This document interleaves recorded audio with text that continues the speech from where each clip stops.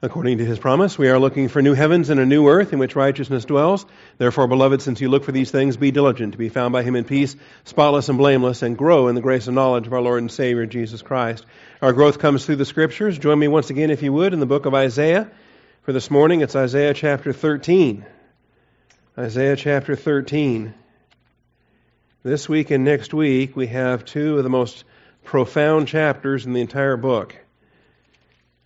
Chapter 13 and 14, with tremendous disagreement among scholars, even among conservative scholars, in understanding the interpretation, the application of these prophecies. The fact that we have an oracle concerning Babylon, which Isaiah the son of Amoz saw, and all the perceived problems that Bible skeptics think that those words present. I don't believe they present any kind of problem at all, because God is a God of prophecy who records things ahead of time. And the idea that I'm going to have a problem with the oracle concerning Babylon, which Isaiah the son of Amoz saw, that's really no big deal. Babylon will rise in prominence within 100, 150 years of the time this message was given. It's certainly nothing near approaching how spectacular was the promise, "Behold, a virgin shall conceive and bear a son." All right, that was a prophecy from chapter 7 that in my mind is much more earth-shattering than an oracle concerning Babylon. In any event, lift up a standard on the bare hill, raise your voice to them, wave the hand that they may enter the doors of the nobles. I have commanded my consecrated ones, I have even called my mighty warriors, my proudly exulting ones, to execute my anger. A sound of tumult on the mountains like that of many people, a sound of the uproar of kingdoms, of nation gathered together, nations plural, gathered together. The Lord of hosts is mustering the army for battle. They are coming from a far country, from the farthest horizons, the Lord and his instruments of indignation to destroy the whole land. All right, that doesn't sound like fun, does it? You say, "Pastor, can we go back to that beat your swords into plowshares and your spears into pruning hooks? Can we go back to the peace on earth, goodwill to men message?" Well, we can. But peace is not achieved until Jesus Christ returns and conquers the evil of this world. And that will happen. That has been promised. So we need to study all of these passages related to these upcoming prophetic events. Before we get started, let's ask God the Father to sanctify our thinking. Let's bow ourselves in humility before his authority. Shall we pray?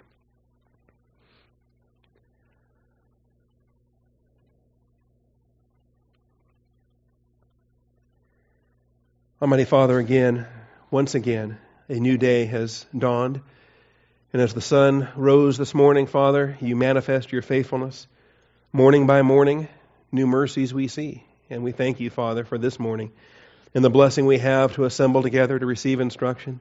The blessing of a lampstand where the Word of God goes forth line upon line and precept upon precept. We ask for your blessing as the content of chapter 13 goes forth today. Equip us for that which we need in our daily application. I thank you, Father, in Jesus Christ's name. Amen. All right, chapter 13 begins a series of messages against Babylon. This is the first of several messages against Babylon that we're going to have in this chapter and the next. In fact, I think it's probably better if we kept the two chapters together as a unit. So we have this week to handle chapter 13, and next week we'll handle chapter 14.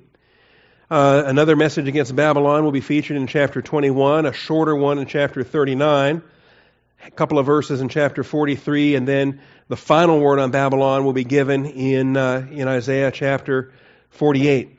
We need to understand Babylon historically and in connection with that to understand Babylon prophetically and what is meant by Babel and what is meant by confusion and who is the author of confusion, since it's not our God and Father.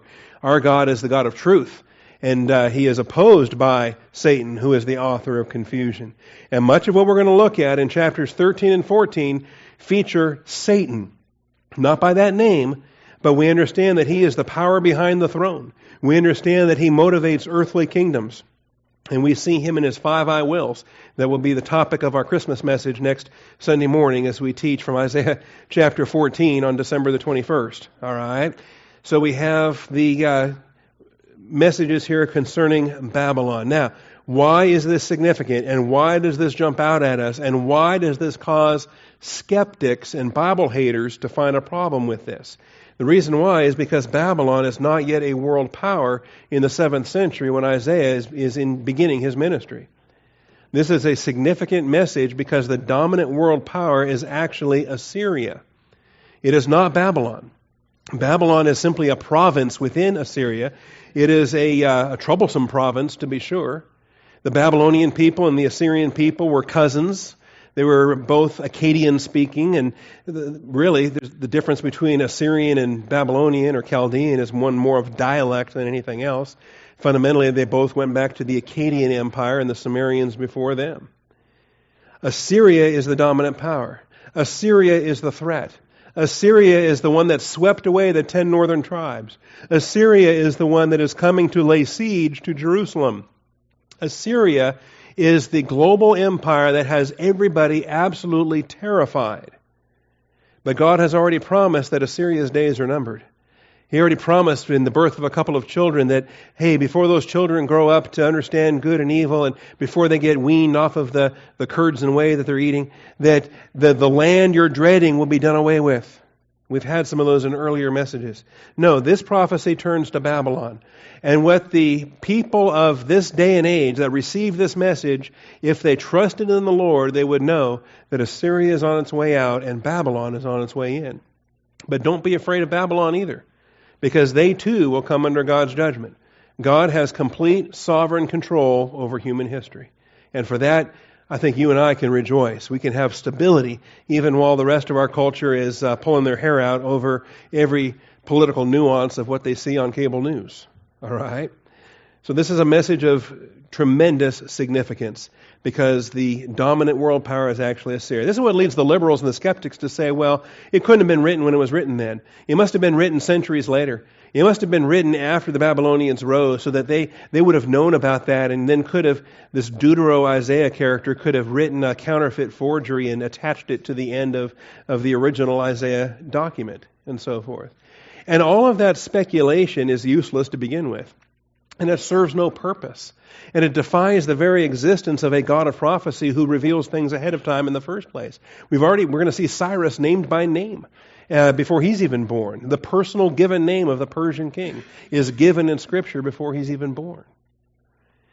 And as I said, the virgin shall conceive and bear a son. What's that, a lucky guess? No. Okay. Not written in the Maccabean era, written in the 6th century, the 7th and 6th century when Isaiah lived.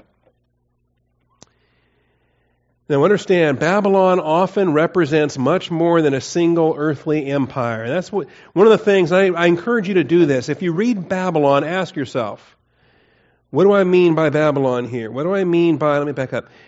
Because it often represents much more. We're going to do the same thing with Rome, by the way, in New Testament studies. When we read about Rome, we ask ourselves, are we talking about the 1st century Rome that crucified Jesus and destroyed Jerusalem? Are we talking about 1st century Rome of Julius Caesar and Augustus Caesar and Caligula? Or are we talking about prophetic Rome? Are we talking about the eschatological Rome that is still future? The coming empire that will feature the rise of Antichrist and the coming empire that will persecute the Jewish people in the tribulation. Basic question, when you're reading about Rome, which Rome are we reading about? Or if you're reading about the destruction of Jerusalem, there we got all kinds of options. We've got the Babylonian destruction, we've got the Roman destruction, we've got the eschatological Roman destruction. And so, simply because we're reading a destruction passage, we need to be cautious and rightly divide the word of truth and put it in the right parameters. Okay? Same thing with the regathering of Israel into the land. You read a passage about regathering. Well, is that the eschatological regathering at Second Advent when angels scour the earth and every Jewish person on the planet is brought into the millennium? Or is it a previous regathering? Is it the return from captivity under Zerubbabel and Ezra and Nehemiah? So these are all the legitimate considerations. Here's one that I believe is not exercised like the others. And I think it's unfortunate. And if more and more scholars would start doing so, I think that a lot of conundrums work themselves out. When you read Babylon, ask yourself, what is meant by Babylon? Which confusion are we talking about? Because Babylon as an empire has had several iterations. It has risen and fallen and risen and fallen. The Babylon of Nebuchadnezzar's day, historians will call it the Neo-Babylonian Empire, or the Chaldean Empire of Nebuchadnezzar, to distinguish it from previous empires and later empires. And so I think it's important that we identify, how was it founded? And what do we deal with in terms of Babylon? You understand, Jerusalem is the city that's mentioned more in the Bible than any other city, right? That's kind of a no-brainer. Almost every book of the Old Testament, quite a bit of the New Testament, it's hands down, first place. There's no city in the Bible mentioned more than Jerusalem. But the second most common mentioned city in all the Bible is not Rome, it's Babylon. All right? Babylon is the second most important city in the Scripture because it's the city that stands opposed to the plan of God. Jerusalem is the place of God's dwelling. It's the place of God's holiness. It's the place where He relates to His covenant nation, and through them He then rules this world. Babylon stands opposed to that. Always has, always will. It's no wonder God did not let Assyria destroy Jerusalem. He assigned Babylon to destroy Jerusalem. All right? And these things, I hope, will be, at least if all we're given today is overview, but down the road you're going to start thinking more and more about Babylon. In Genesis chapter 11, we see when the Lord began to establish His plan for nations, Babel, okay, shorter form, same place, confusion. Babel stood in opposition to His plans. Genesis chapter 11, verses 1 through 9. When the Lord began to establish His plan for nations. When you study the early chapters of Genesis, you study humanity, because Adam was created alone. And we want to understand, what does it mean to be human? To be body, soul, and human spirit, to have volition, to be accountable volitionally before God as a moral agent of creation. So we start with volition. And then we have marriage. Individuality gives way to marriage. Also early in the book of Genesis, God said it's not good for the man to be alone. I will make him a helper. And He brings Eve to the man. And then we go from marriage to family, the third divine institution with the birth of Cain and Abel. And we have generations now as they walk before the Lord. And then ultimately after the flood, humanity starts to multiply again. And now the nations are being established. And they're being established by God. He confuses their languages so that they will identify as people groups with borders and language and customs that should be identifiable by their people groups. And so the first 9 verses of Genesis 11 gives us this pattern. Originally, of course, there was only one human language, the language of Adam. The rabbis felt it was Hebrew, of course. And then after Babel, all the other languages were then created by God. And so it came about as they journeyed east, this is after the flood, that they found a plain in the land of Shinar, and they settled there. And they said to one another, "Come, let us make bricks and burn them thoroughly." And they used brick for stone, and they used tar for mortar. And they said, "Come, let us build for ourselves a city and a tower whose top will reach into heaven, and let us make for ourselves a name." They don't care to name the name of God. They don't care to identify with their responsibilities under the headship of Adam. They're going to make their own name. Otherwise, we will be scattered abroad over the face of the whole earth. Otherwise, we will obey God, who told us after the flood to be scattered abroad over the face of the whole earth, to be fruitful and to multiply. And so instead of being obedient to God after the ark, getting off the ark, they assemble and they build a tower. They build a city, and God does away with it. The Lord came down to see the city and the tower which the sons of men had built. And the Lord said, "Behold, they are one people. They have the same language. And this is what they began to do. And now nothing which they purpose to do will be impossible for them." The creativity of humanity under full cooperation is an extraordinary thing. And God did not permit it at that time. So He says, "Let us go down and there and confuse their language so that they will not understand one another's speech." And so the Lord scattered them abroad from there over the face of the whole earth.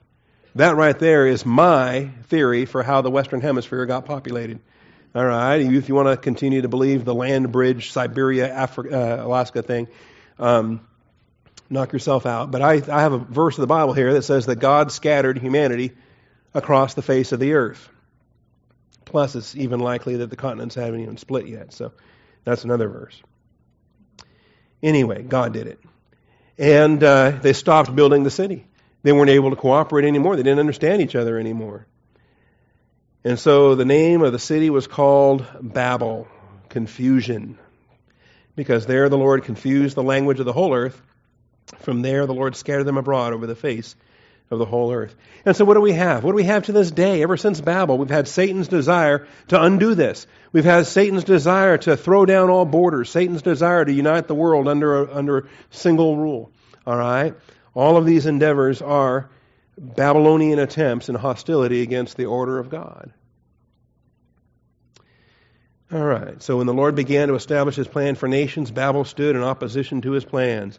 In the end times, it will be Babylon once again, which stands opposed to the Lord. Eschatologically, if you study the book of Revelation, what do you end up with? You end up with some puzzles, and those puzzles are named Babylon. All right? And sometimes it's called a mystery, and sometimes it's called a harlot, and sometimes it's got other names, but we have Babylon in these chapters.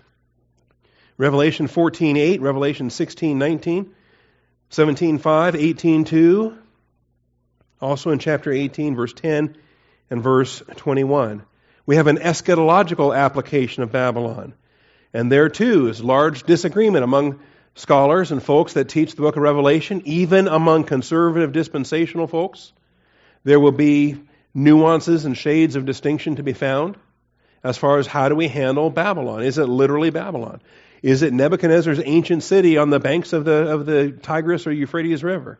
Is that going to be rebuilt? Saddam Hussein was attempting to rebuild ancient Babylon and restore it to its former glory. Well, he's gone. But the ruins are still there, and the idea that it could be rebuilt, it could become a global city at some point, is not inconceivable, but I don't think it's necessary to fulfill Scripture.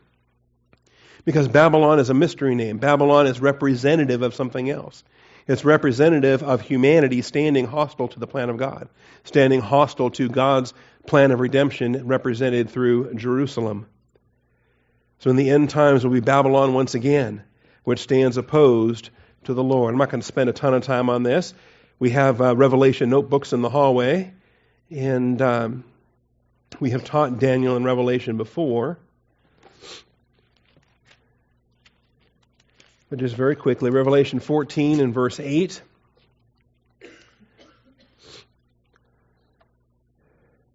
Another angel, a second one, followed, saying, Fallen. Fallen is Babylon the Great. And just pay attention to this language, because this is language that's echoing from all the way from Isaiah. And we will be here before you know it. Fallen. Fallen is Babylon the Great. She who has made all the nations drink of the wine of the passion of her immorality.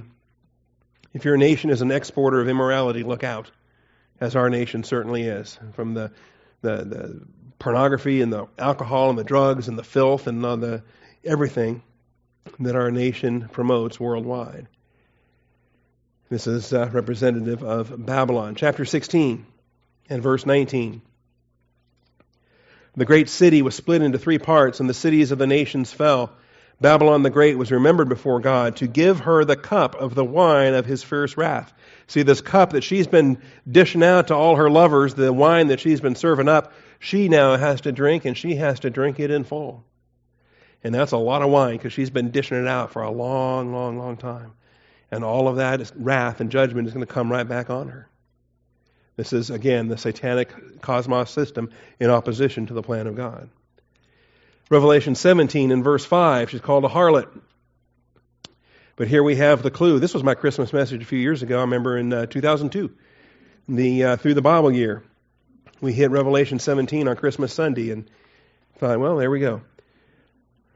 The woman was clothed in purple and scarlet, adorned with gold and precious stones and pearls, having in her hand a gold cup. There's that gold cup again, full of abominations and of the unclean things of her immorality. Stay tuned, because after the Isaiah series is a Jeremiah series. And this gold cup comes out of Jeremiah chapter 51. And on her forehead a name was written, a mystery. Mystery, okay? We're not dealing with literal Babylon. We're not talking about the ancient city of Nebuchadnezzar. Babylon the Great, the mother of harlots and the abominations of the earth. And you got to know who this harlot is. And she rides the beast until he throws her off and eats her. And then finally, the last references to Babylon are in chapter 18, verse 2, verse 10, and verse 21.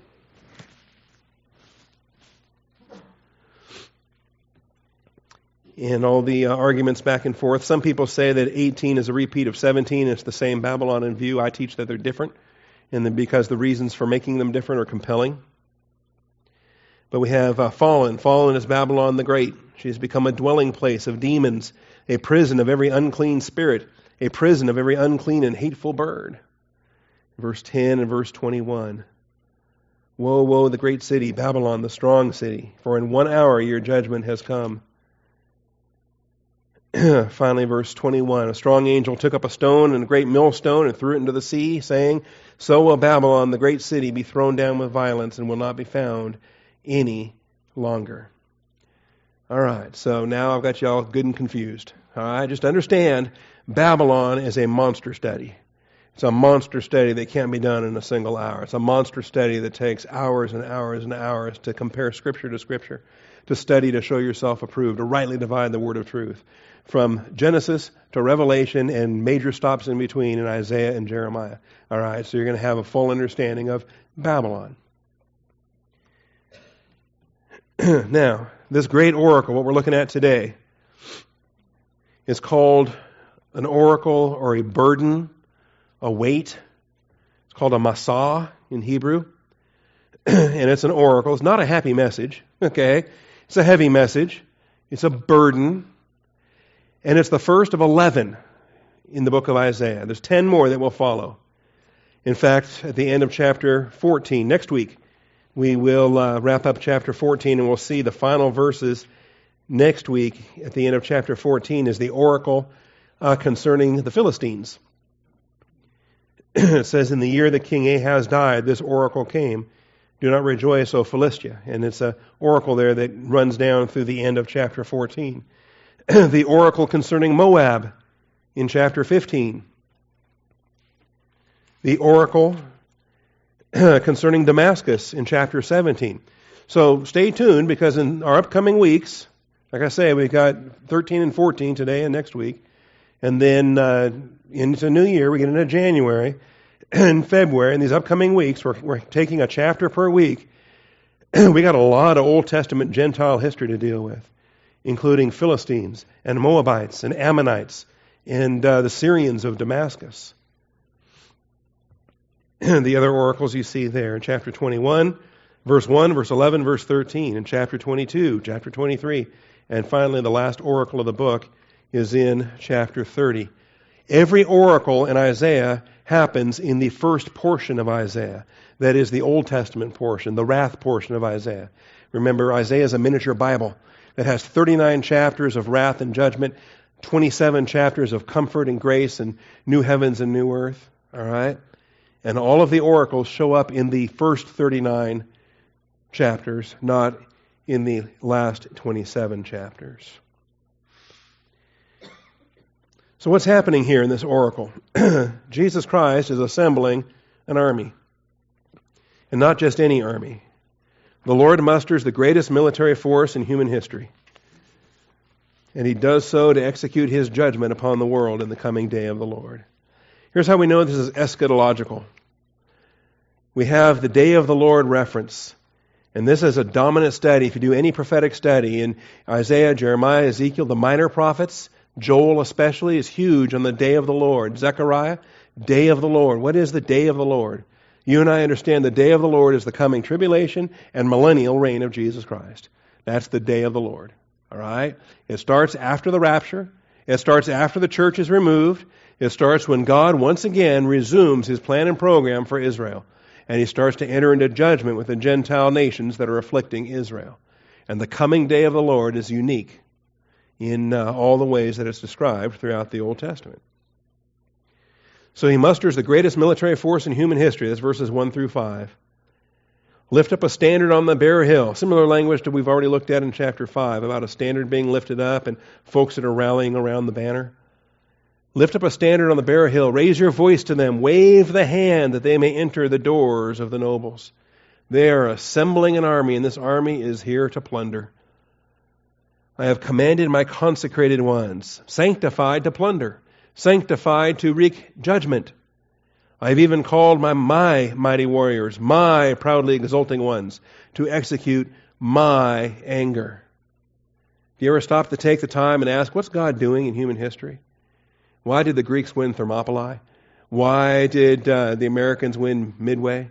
Why, did these battles that could have gone other ways, why did Charles Martel win at the Battle of Tours? Why did it not go the other way? And if you limit yourself to human explanations, you're missing the point. Because Jesus Christ controls history. And when He summons a military, it's His military. Notice the possession of this. My consecrated ones, my mighty warriors, my proudly exulting ones, to execute my anger. They are the instruments in His hand, and you can't boast of yourself. Instruments of indignation to destroy the whole land. There's never been anything like this. Not like the coming tribulation. Unique in human history. So it says, Yahweh Tsevayoth in verse 4. Right? We sing that occasionally in the hymn, A Mighty Fortress, right? A mighty fortress is our God, Lord Sabaoth His name. And you say, what's the Lord Sabaoth? It's right there. It's the Lord God of hosts. Yahweh Tsevayoth, the Lord God of hosts. He's the one that's mustering this army. He's the one that's applying wrath in this world. And He's mustering it for a unique day. Verses 6 and following, we see the day of the Lord is near, and wail. What other options do you have? Wail, for the day of the Lord is near. He will come as destruction from the Almighty. Therefore all hands will fall limp, and every man's heart will melt. How do you stand face to face in battle against God Himself? The Antichrist and all the armies of the tribulation will stand no better than Pharaoh when the Red Sea came crashing down on top of him. Pain, they will be terrified. Pains and anguish will take hold of them. They will rise like a woman in labor. Okay, I've seen that. Don't ever want to experience that. But that's what it's going to be like when they're writhing in terror. And they will look at one another in astonishment, their faces aflame. I envision this as a great big Raiders of the Lost Ark scene. Remember when their faces exploded and drained in blood, and the Steven Spielberg and his special effects kind of gave us a preview of what this is going to be like when their heads explode as they look at one another in astonishment with their faces aflame. Yeah, that would surprise me. Behold, the day of the Lord is coming, cruel, with fury and burning anger. If you were here last week, what did we learn about the anger of God? That it's slow and that it's short. All right? So be thankful that the coming great fierce wrath, that the wrath is 7 years, the fierce wrath is only the last 3.5 years. And even then He cuts it off so as to spare the remnant of humanity that had managed to live through at least that length of time. All right. And it will give way to comfort. Anger gives way to comfort. God is slow to anger and abounding in loving kindness. If you heard nothing last week, you should have heard that. And you should have heard that about 10 times. All right? That the Lord is slow to anger and abounding in loving kindness. What is it that's going to follow the greatest hell on earth? The millennium. The greatest blessing this earth has ever seen, at least up to that point. The greatest blessing this earth will ever see, because after the millennium, we get the new earth, the new heavens and new earth that come in after the millennium. All right. Some other details here on this. Yahweh Tsevayoth musters His forces for this unique day. The tragic thing is, of course, they think they're serving Satan. They think they're serving Antichrist. They've taken the mark of the beast. They believe that they are achieving Satan's good pleasure. They are dedicated to destroying the Jewish people. And yet everything they do is in the permissive will of God. Everything they do, Jesus Christ continues to control history. It's like Satan afflicting Job with the boils and the sores and all that. God was in complete control. Same thing when the armies of Antichrist march against Jerusalem. Joel chapter 2 and verse 11 also makes it clear this is Yahweh's army. Yahweh Himself marches before them. The captain of the host marches before them in Joel 2:11. Daniel, Hosea, Joel 2:11. The Lord utters His voice before His army. Surely His camp is very great. And this is the Lord directing the troops against His own people. For strong is He who carries out His word. The day of the Lord is indeed great and very awesome, and who can endure it? That's why I said about a year ago that I was going to quit using the word awesome. I think it's overused. I think it's abused. I think it's not used biblically. If we're going to talk about awesome, then we're going to talk about the right hand of God in His wrath and in His anger. If it's something that a human is doing, we should not use the term awesome. Yahweh Himself is mustering His forces. And we see here that the day of the Lord will feature sinner extermination. The day of the Lord will... These aren't the Doctor Who Daleks, right? This is Scripture, but it is a promised extermination of sinners in the coming tribulation. The day of the Lord will feature a sinner extermination. These verses are not pleasant verses in 6 through 16. You know, if you see little ones dashed to pieces, you don't want to read that kind of stuff. What's that? Pregnant women that are ripped open. I mean, there's some ugly things that are going to be happening in the coming warfare. And yet, God in His faithfulness, He says in verse 9, the day of the Lord is coming, cruel with fury and burning anger, to make the land a desolation. He will exterminate its sinners from it. That's harsh language, right? The armies that are invading Jerusalem are going to treat the inhabitants like we treat cockroaches. The more dead, the better. Okay? And as many dead as we can get right here, right now. For the stars of heaven and their constellations will not flash forth their light. The sun will be dark when it rises. The moon will not shed its light. This is a warfare in the human realm and the angelic realm, and there will be astronomical impact. The heavens will be shaken as well as the earth. Thus I will punish the world for its evil and the wicked for their iniquity. I will also put an end to the arrogance of the proud and abase the haughtiness of the ruthless. That's a personal rebuke against Satan himself. Satan is the proud one. Satan is the haughty and the ruthless. I will make mortal man scarcer than pure gold. Humanity will get added to the endangered species list. Okay? If anyone's keeping such a list anymore. There's going to be such a breakdown of any kind of governmental bureaucracy. That might be the best part of the whole thing. The end of the bureaucracies and things. But humanity will be scarcer than pure gold. You're more likely to see a nugget of gold laying on the ground than you'll see a living human being. Therefore I will make the heavens tremble and the earth will be shaken from its place. I don't know, have you ever been in a big earthquake? I used to grew up in Seattle, and we had a few tremors every now and then, and for 2 years we lived in San Francisco, and then back to Seattle again in my childhood, and every once in a while, and it's a frightening thing. I think humanity experiences it and just realizes how human we are. Because the earth is shaking, and we are just puny little creatures. We are creatures of dust, and the dust is shaking right now, and I think it has a soul impact on humanity when it takes place. Imagine the whole planet shaking as well as the universe. And that's what we see here. The day of the Lord is going to shake the heavens and the earth. I believe that only once before has the earth ever shaken so violently that the heavens too were knocked off their course, and that even the very calendar itself was affected. We talk about this monster earthquake in the days of Uzziah, where even the foundations of the earth trembled. Okay? Imagine. I mean, maybe a smaller earthquake on a local scale might leave your foundation unlevel, might leave your house a little crooked. Imagine the foundations of the planet all wobbling now and a tilt to the axis and a longer revolution around the sun than there used to be. For centuries, we had 360-day years until the 7th century BC, 8th century BC. And then the years started getting longer. And cultures began to scramble for how to fix their calendars. And they took nearly 1,000 years to try to make those adjustments. They were still making adjustments in Gregory's day. The Gregorian calendar we have to this day was an adjustment to the Julian calendar 15 centuries later. There is coming a shaking of the heavens and the earth. This is going to be a feature of the prophet Haggai. Haggai. Remember Haggai, the minor prophet? Say, I never heard of him. Well, we taught the minor prophets once upon a time. There's 12 of them. We had a prophet of the month, and we took 12 months to teach 12 prophets. And Haggai, chapter 2.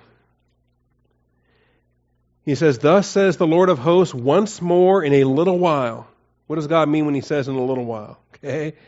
This is the God for whom a day is as 1,000 years, 1,000 years as a day.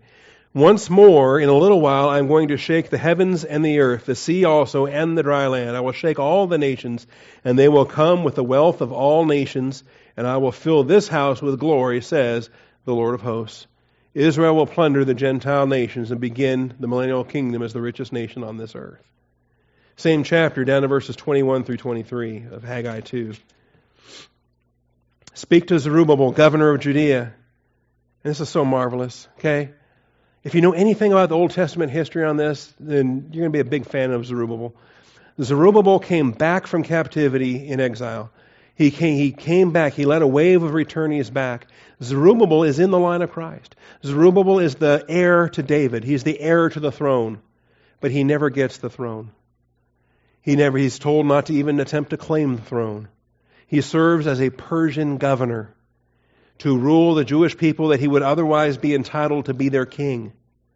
And then the son of Zerubbabel, and the son of Zerubbabel, and the son of Zerubbabel, you keep going father to son, with a line of Davidic descendants who should be king, but never claim their throne until you reach Joseph engaged to a virgin named Mary. And he is of the line of David. He is entitled to sit on that throne. But he's told that his son would be the one who will do it. His son, the virgin-born son, would be the Savior of the world. So Zerubbabel's a great hero. And Zerubbabel gets to receive this message. So the Lord came a second time to Haggai on the 24th day of the month, saying, Speak to Zerubbabel, governor of Judea, saying, I am going to shake the heavens and the earth.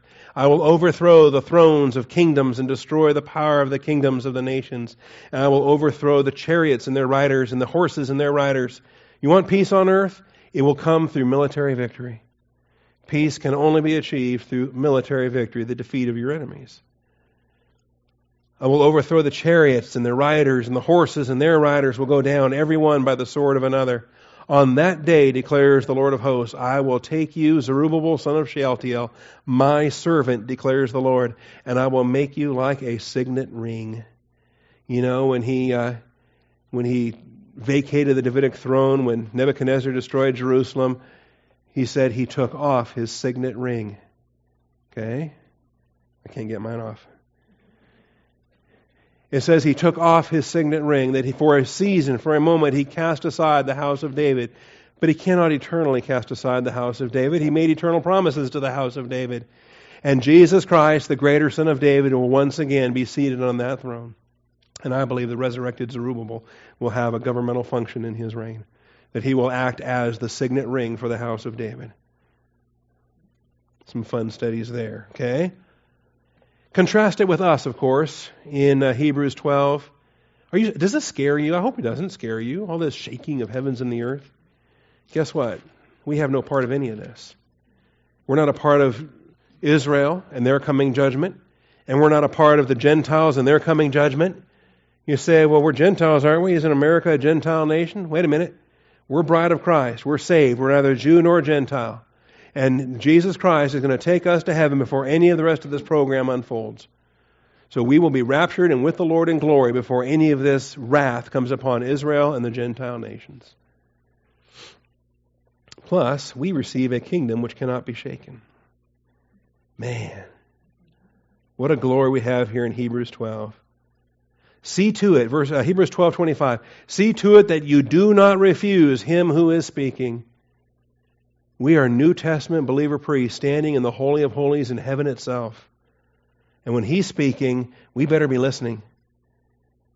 His voice shook the earth then, but now he has promised, saying, Yet once more I will shake not only the earth, but also the heaven.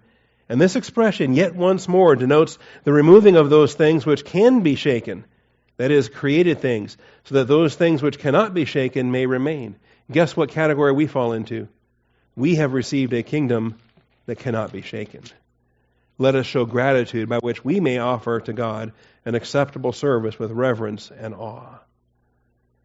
I've encountered, maybe you have too, I've encountered mockers. They hate the rapture message. They've called me a rapture sissy. They say, are you afraid to suffer for Jesus? And don't you know that all who desire to live godly in Christ Jesus will be persecuted? And they poo-poo the idea of a premillennial return of Christ or a pre-tribulational rapture of the church. And yet they fail to define their terms. If the church had no part in Israel's first 69 weeks, why do we have a part in their 70th? And if it is the time of Jacob's trouble, that it is the hand of God's discipline upon the Jewish people, why would we have a part in that? We are neither Jew nor Gentile in the body of Christ. Why didn't we just start to embrace the fact that we have received a kingdom which cannot be shaken, and the tribulation that they're looking forward to going through for some reason, the tribulation is the shaking of the heavens and the earth of which we have no part. We receive the kingdom that cannot be shaken. And we will be in heaven before this place starts shaking. Anyway, I get excited over this kind of stuff. Now, the last part of the chapter. The destruction of Babylon. Skeptics use this to allege a failure of the Bible to have a fulfilled promise. And even conservative evangelical dispensational scholars struggle with Isaiah 13 because it has not happened historically. And so they try to adjust their schematic to try to force a historical fulfillment of Isaiah 13. And I tell them they're wasting their time. Quit trying to find a historical fulfillment of Isaiah 13 because it's eschatological. We've already seen the day of the Lord language in this very chapter. We've already seen the shakings of the heaven and the earth that we know is tribulational, it's eschatological, in this chapter. There is no reason to take this as a historical fulfillment that will somehow be exhibited by Nebuchadnezzar or his heirs when Babylon gives way to Persia, and Persia gives way to Greece, and Greece gives way to Rome. Verses 17 through 22, the last part of this chapter, where he says, "Behold, I'm going to stir up the Medes against them." And because the term Medes shows up there, I think that folks want to take this and place it back into a historical context, even though verses 1 through 16 are clearly eschatological. I believe we should keep the Medes and verses 17 and following also as eschatological. But the ones that are going to be gathered against them eschatologically will be comparable by analogy to the historical Medes of the 5th century BC. All right, the destruction of Babylon in conjunction with the eschatological day of the Lord, it is final and it is eternal. And that's why it's a problem for some folks. That's why there are some Bible skeptics that say, that never happened, that never happened. All right. And typically when they say that, they're wrong. Oftentimes it did happen, they just have the wrong archaeology. They were digging in the wrong Jericho. They found the real Jericho, and oh, look at that. The walls fell outward. Or they mocked the existence of the Hittites for 1,800 years until they were finally discovered in the 1800s. Okay? There really were some Hittites. I think it's going to be the same thing. But on this, they actually are correct. Babylon was not destroyed in the manner this chapter describes. Historical Babylon was not destroyed in the manner that this chapter describes. But I'm fine with that. You should be fine with that too. Because this is looking forward to the end of Satan's reign on this earth. This is looking forward to the second advent of Jesus Christ. And the end of that tower that has been lifted up against God ever since Babel in Genesis chapter 11. This was not historically fulfilled when the Medes and the Persians brought the Neo-Babylonian Empire to an end. Okay? And everybody wants to go there. They want to go to Daniel chapter 5. It's a great chapter. There's the writing on the wall. It's a great story. If you're familiar with the book of Daniel, then you're familiar with this episode. And we know historically how Babylon was captured, but Babylon was not destroyed. Let's look at these verses and then we'll illustrate. "Behold, I'm going to stir up the Medes against them, who will not value silver or take pleasure in gold. And their bows will mow down the young men. They will not even have compassion on the fruit of the womb, nor will the eye pity children. And Babylon, the beauty of the kingdoms, the glory of the Chaldeans' pride, will be as when God overthrew Sodom and Gomorrah." Okay? That's immediate, that's permanent, that's A nuclear holocaust right there, okay? It will never be inhabited or lived in from generation to generation. Now that has been promised, but that has never been observed on this earth historically. Nor will the Arab pitch his tent there. Nor will shepherds make their flocks to lie down there. It is completely ineligible for human occupation or even animal occupation, like Chernobyl to this day. Don't visit Chernobyl, okay? If you go to Ukraine, stay in Kiev or regions west or regions south. If you go to regions east, you're liable to run into some Russian troops. And if you go north, you're liable to run into Chernobyl radiation. All right? But that's the kind of land that God promised Babylon was going to become. Also a haunt of demons. The desert creatures will lie down there. And if you were with us last year, every one of these passages is a demonic terminology. It's not zoological. It's angelic. Desert creatures will lie down there. Their houses will be full of owls, and ostriches will live there. Those are not birds. We're talking demons in the poetry of this passage. Shaggy goats will frolic there. Hyenas will howl in their fortified towers. Jackals, or I think even King James puts dragon there. It should be jackals in their luxurious palaces. Her fateful time also will soon come. Her days will not be prolonged. This is an eschatological end of Satan's kingdom, of the fallen angels, of the demons, of the Nephilim that we're going to see. And it leads us into chapter 14, which is the taunt against Satan. What we're going to study next week in the taunt against Halel ben Shachar and his 5 I wills. The boastful pride of Satan, the most powerful angel ever created. And yet he rebelled against God and he was cast down for it. Give it away there in next week's message. But Isaiah 14 teaches the 5 I wills of Satan and why it was that he fell. Why Satan was a fallen creature long before Adam and Eve ever were on the scene. Right?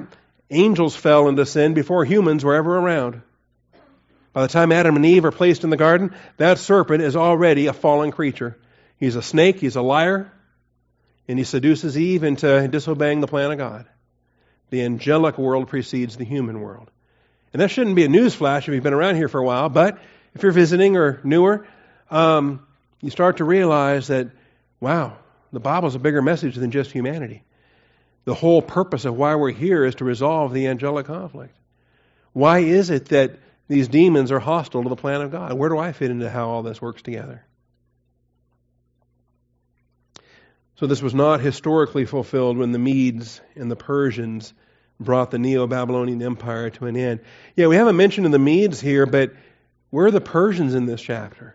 If this was truly a prophecy of Darius, if it was truly a prophecy of the end of the Neo-Babylonian Empire, then, in other words, if this was a foreshadowing of Daniel chapter 5, it should have mentioned the Persians. It was the Medo-Persian Empire. It was a 2-part empire. And the Medes and Persians, they got together. They teamed up. You had I think it was a prince of Persia and a princess of Media. And so they forged a marriage by alliance. They had a baby, Cyrus. He's now the heir to both. And this combined empire is going to go and destroy Babylon. We know that historically. We see in the book of Daniel. We see the aftermath of that in the book of Esther. You're already into the Persian era by the time you reach the book of Esther.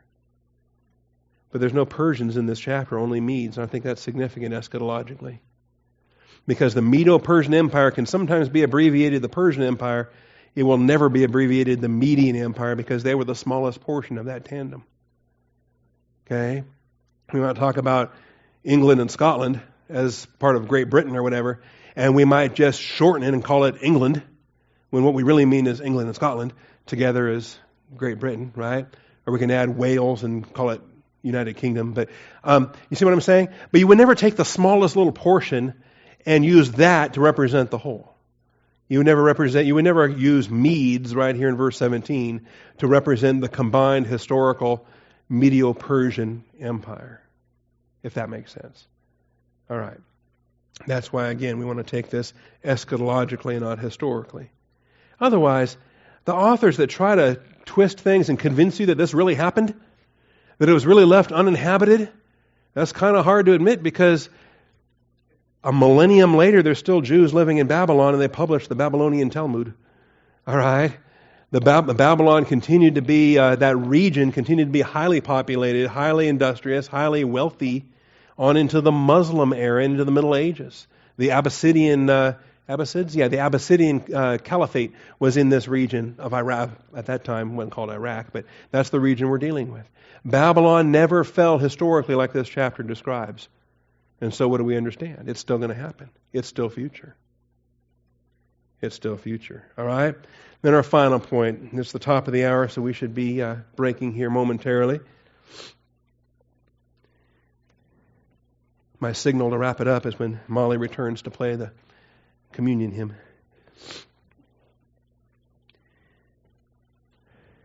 I'm going to wrap it up now, because that's my last point for today. This passage awaits an eschatological fulfillment with both human and angelic parameters. This passage awaits an eschatological fulfillment with both human and angelic parameters. And I would encourage you, if you were not here when we taught angelology, we taught it as a part of the 2 Corinthians series. It's on the website. You can go get that material. But understand, there is so much that this world, the mythology of this world, the ghost stories of this world, the idea of a haunted ruin or a haunted house or a haunted land, that's real. All right? That's biblical. Okay, but it's not ghosts and goblins and spooks of the cartoonish Halloween stuff that you see out there. It's satanic, it's angelic, it's demonic, and it's very, very real. That there are places that have been forsaken that are now assigned by God's judiciary function as off limits. As off limits. And they become the haunt of demons. It becomes a place that they are bound to. And I believe the only time they escape is when a human foolishly wanders through who is not saved, because a believer cannot be demon-possessed. But if an unbeliever walks through some of those places, then a demon can hitchhike and possess that human and as a what do you call that? The stowaway on a ship. Okay? You ever have those in the Navy? Anyway, the demon can then be the hitchhiker stowaway and escape from his haunt through the foolish humans that ventured there. All right. So you can have some fun with the shaggy goats and the hyenas and the jackals and all the, in mythology we have them as the satyrs and the fawns. All right. And all of the frolicking that they do in their fornication and their sacred groves and all the rest of that. All right. So this is what's going to set the table for next week. When we come back next week, we're going to move into chapter 14. And here we're going to have a taunt. Remember, the wrath of God is short. The wrath of God is going to give way to comfort. And that's what happens. Chapter 13 gives way to chapter 14, when the Lord will have compassion on Jacob and again choose Israel and settle them in their own land. There's going to be a time of comfort. The Jewish people will be secure in their land. It's not going to come about because Obama forges a peace treaty with the Palestinians. All right? It's going to come about because Jesus Christ conquers and establishes them securely in their land. Then they will sing a taunt song. In verse 4. So if you come back next week, you're going to learn a taunt song. They will take up this taunt against the king of Babylon. And we're going to learn what a taunt is all about. All right? But we'll have to save that for next week. Thank you, Father, for this day, for your truth, for your word. We thank you for your faithfulness in the study in the book of Isaiah. I pray you would open our eyes to understand these truths, and we might live in a manner that's consistent with the unshakable kingdom that we have been saved into. Thank you for the work of your Son. Thank you for our eternal life with him. I thank you, Father, in Jesus Christ's name. Amen.